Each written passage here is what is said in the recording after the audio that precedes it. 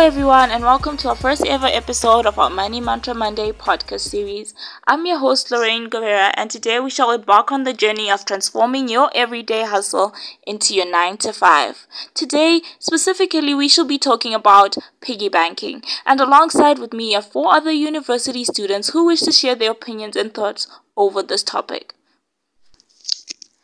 Before we begin, I know what you're all thinking. What is piggy banking? Well, piggy banking is simply a system of dividing your money into different pots and accounts. And today we wish to look at one specific pot in the piggy bank. This pot is called the savings pot. Yes, you heard me right. Savings.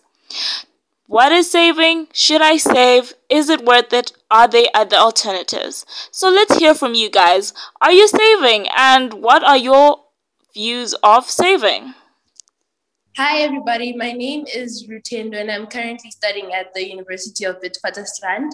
To answer the first question that was asked, my idea of saving is when you put aside a specific amount of money each year, each month preferably actually, and you can put it in a savings account. For me, I find that to be the easiest. And the benefits of a saving account is for those that find discipline a little difficult.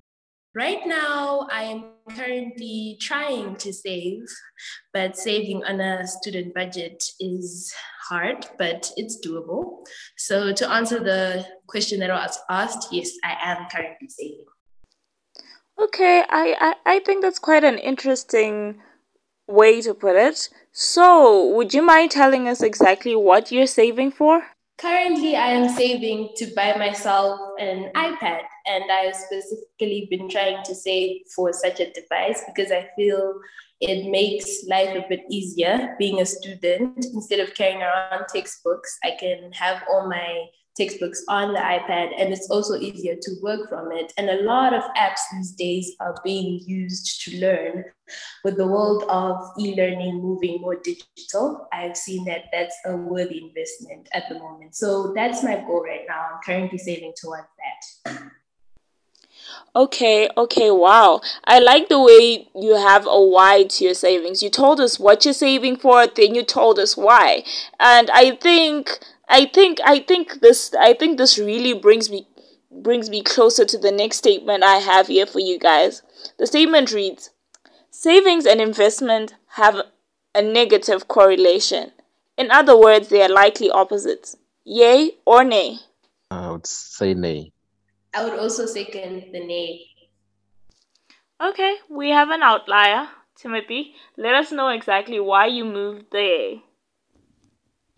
Saving is just putting your money aside and your money doesn't change, just remains there. Investing, you're aiming to get more money from that little you have. Yeah. So it's not the same. So are you... I'm against that statement. Why? Why? Because I believe that as an individual, I really can't say there's a negative correlation. On that aspect, it's dependent on the individual himself or herself, because you can be saving so that... Okay. How I'm seeing this is based on Timothy's view, right? He went on to say that setting your money aside, but just sitting there, it's just like his view of saving is setting money aside there, like just like sitting there, and it's not growing. And in other words, and unlike investing, investing is more of growing your money. It's not just sitting there. It's being put somewhere where you're placing it somewhere where it's going to grow, right? So in that way, it will have a negative correlation because they're not really in sync. But I also like the view from Tediwa's point where he says that it depends on the individual and what you're actually saving to do. It goes back to the why that I had brought in the statement. The why of saving now brings in the correlation. If I have a why to my saving, it could result in a possible investment, right? So in that case, it could be positively linked together, right? In the sense that giving the example that Rutendo gave us, she's saving to get an iPad, right? The challenge of getting textbooks, etc., it's a big hectic, and it could take up time and money trying to move from point A to point B to get things done and to borrow textbooks and to do so.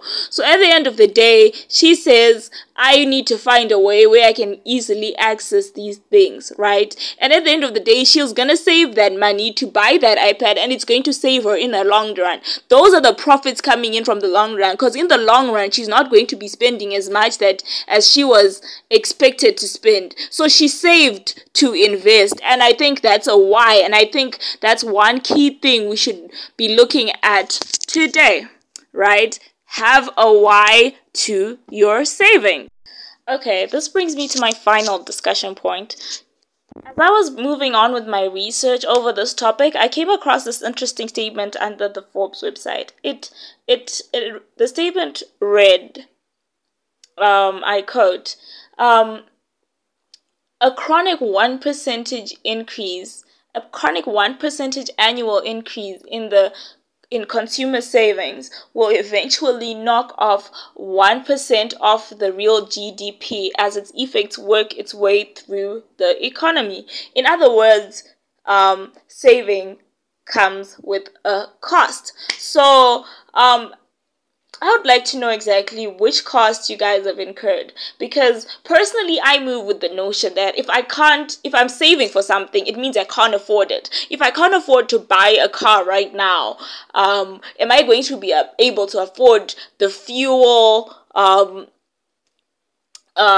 maintenance for the car, etc., all those other things, right? It's always that kind of a challenge, right? I think for me, why I move with that notion is because when I say people should save, I mean people should save smart. People should have a direction to what they're saving. Once I purchase this thing, how is it going to work? Once I save to get this thing, how is it going to work? Once, have your why set out well, right? Going back to the why again, right? So guys, just let me know, right? What exactly are the costs that you've incurred when it comes to saving? So let's say me and Ruten are living the same lives. She's putting her money towards investing or buying something. She's saving her money. Yeah. And I'm putting my money towards investing. Yeah. 12 months down the line, would benefit more? Someone who's just saving or someone who would have multiplied their money? So the problem with Timothy's answer is that there are two problems. The first problem is it depends on the environment. I think Tadiwa once spoke about this, on what exactly are you going to invest in? And our case study is focused on Zimbabwe, right? And that now brings into the question, what are you going to invest in? Am I better off keeping my money until I can afford whatever it may be that I want to buy? Or should I take it as a risk? And then you now need to sit down and calculate the risks and do the research and find out, is it worth it? Because you might find out that you have a 5% chance of succeeding, where if you're 5% chance of succeeding, it's better for you to save the money and then purchase whatever you want to purchase. And then I'm also going to take it back to Lorraine's point about how it depends on what you're saving for and the cost you might incur later on, and how she doesn't believe that you should be saving for something if you can't maintain it. I agree with you in part, and I think that's when it comes to notion of saying, if you're going to save, there are things to save for and things you can't save for. So to say I'm saving for a car, as a university student, some kids want to have their own cars. If you're going to save for a car, then now it's going to require you to pay for fuel, service, and all these things. That, in my view, is definitely not something I'd advocate saving up until you purchase a car. Whereas if you're buying a gadget, it's a minimal asset for you right now, and it has minimal maintenance at the moment. So I think there should be a differentiation of when to save for something and when to not save for something, and when you can foresee, and the examples we give to say this in the future, yes, will definitely make you incur costs that you think twice, like, I saved up all this money for, but now I can't maintain this thing, rather than, and then so you must have a futuristic view on whatever you're saving up for, like the future of it, maintaining it, or will it be something that's low maintenance? Exactly. Okay. I totally agree with you there, Rishan. And I love one thing you brought out. You brought out a fact of a risk, right? I believe that as youths, we have the largest risk appetite, right? Why? It's because we have not much to lose. Because at the end of the day, we're different from someone who's already established, has a family, and the family is dependent on them, for example. They can't risk much. They can't take risky business ideas, etc. But us being at least we're in college, I think we should try out as many things as we can, right? I think we shouldn't just sit and say, okay, I'm gonna save all this money, then start to do this. I think look at what you can actually do. I think we should have more of a mentality that looks to say, okay, I have this today. What should I do today with this, right? Yeah, I believe it's good. Going back to the fact of the why, I have a good why. I'm saving. I have a good why, right? But we should learn to also focus on what we have now, focusing on the now, right? I think it's really key that we know why we're saving, right? I think it's really key. But on the other hand, are you really considering the now? What are the opportunities now? I really fear that at times, just looking at the parable of talents, for example, the one who buried their talents lost more because they didn't really take that risk, yet the others multiplied what they had. So at the end of the day, I believe that we shouldn't sit on our talents, right? I think saving at times could possibly push you to sit on your brain and not really think, okay, what's going on today? What can I do today? Today I just got this. What can I do? You're not going into researching of what can I do today? I have this. I'm good at this, and I don't know if you understand what I mean.